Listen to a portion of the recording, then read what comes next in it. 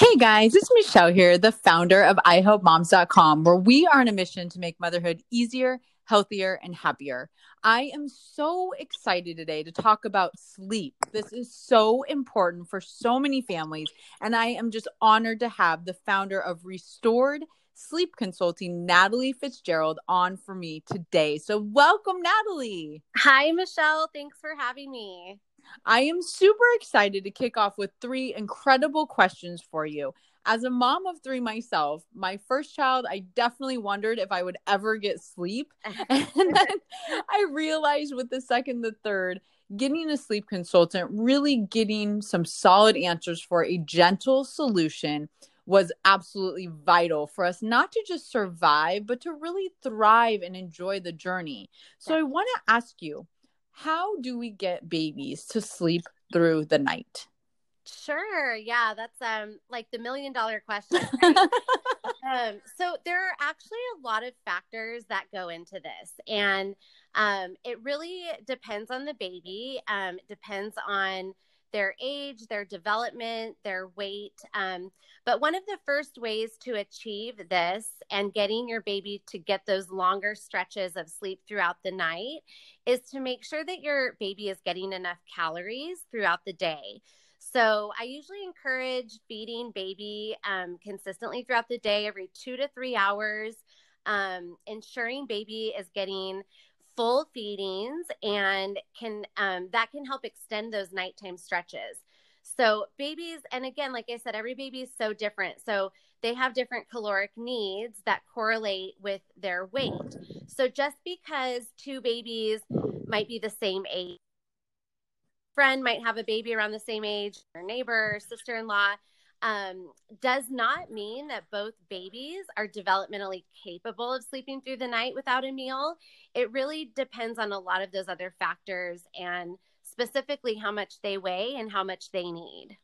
Oh, I love your insight. I think a customized approach is so important, not comparing ourselves to other families and what's working for their specific baby. And I really Right. love your gentle, compassionate approach. So I definitely want to also ask you about napping. Yes.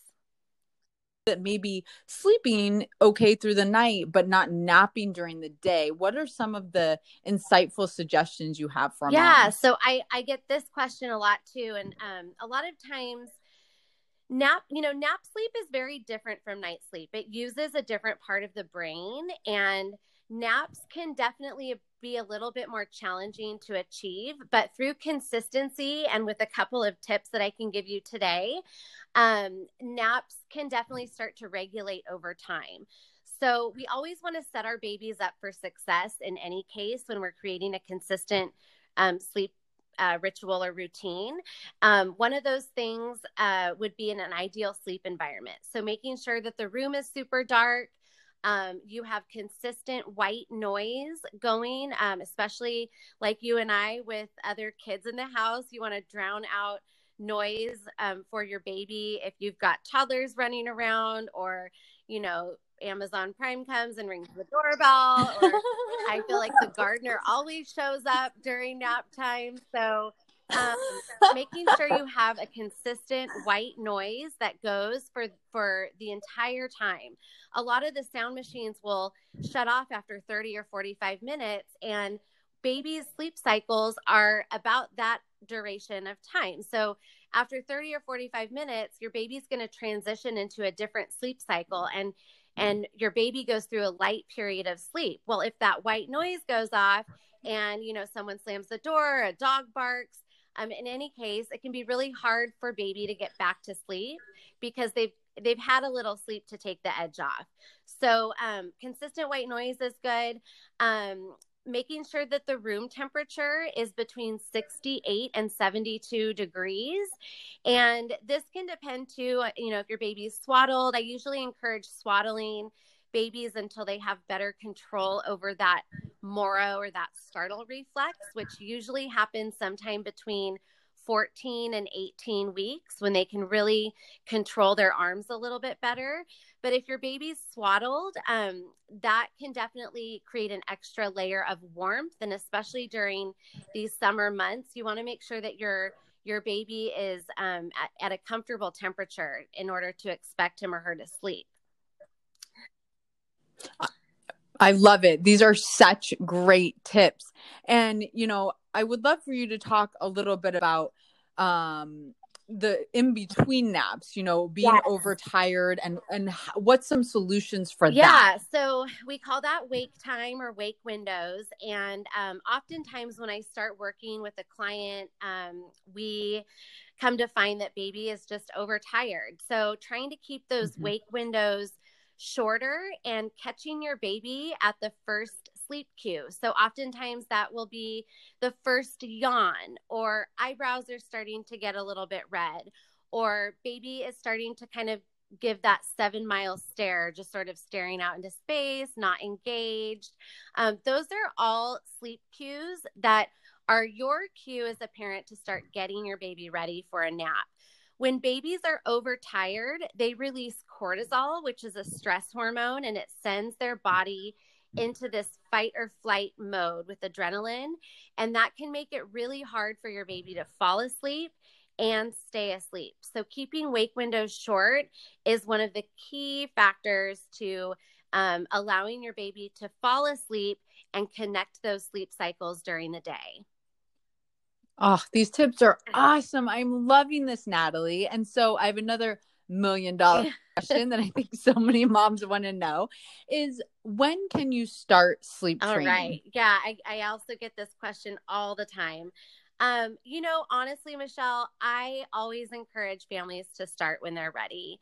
I want families and parents to feel what's right for their situation and their baby. And for some, this is right away when the baby's born. I actually have people who call me when they're pregnant and they want some peace of mind and just getting their baby into a routine from the start. I have people that call me a year later or 10 months in, and they're ready to stop, bed sharing or co-sleeping. It really depends on the family and when the parents are ready. With newborns and younger infants, we don't sleep train necessarily. We work on establishing routines that are based on your baby's natural rhythms and need for food and sleep. So when we do this, we develop sustainable routines around sleep that can help shape their healthy sleep habits from the start. And that can actually, help you avoid sleep training or breaking bad habits later down the road that aren't sustainable anymore. So, it's never too late to help your child learn healthy sleep habits.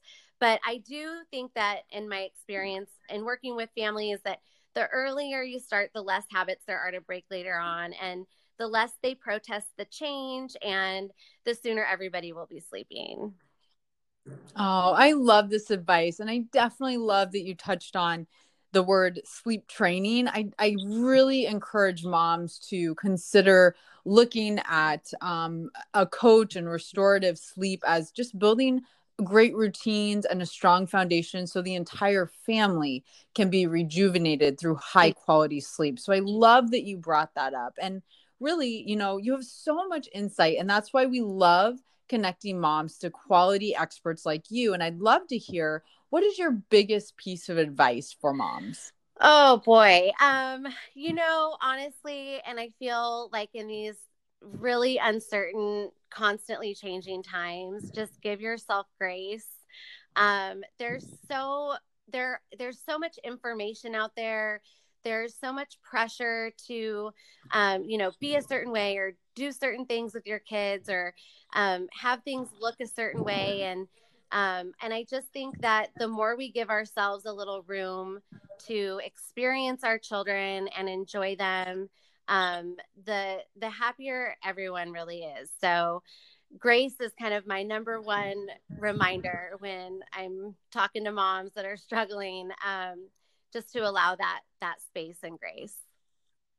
Oh, I love that. I have so enjoyed talking to you. And, Michelle. I feel so lucky to connect to experts like you. And I just want to encourage all of those moms out there to know you're not alone. We don't need to struggle silently. And I really encourage you to reach out to Natalie. You can find her on Instagram at Restored Sleep Consulting. And her website, which is awesome and full of great information, is restoredconsulting.com. So definitely make sure that you get that customized coaching, that we don't judge ourselves, that we make sure we're gentle with ourselves. And I love that final piece of advice, Natalie. Grace. Give yourself grace, because we believe at iHelp Moms that you guys are superheroes. So thanks for being on with us, Natalie. Michelle. Have a great day. Okay, You too. bye. Bye-bye.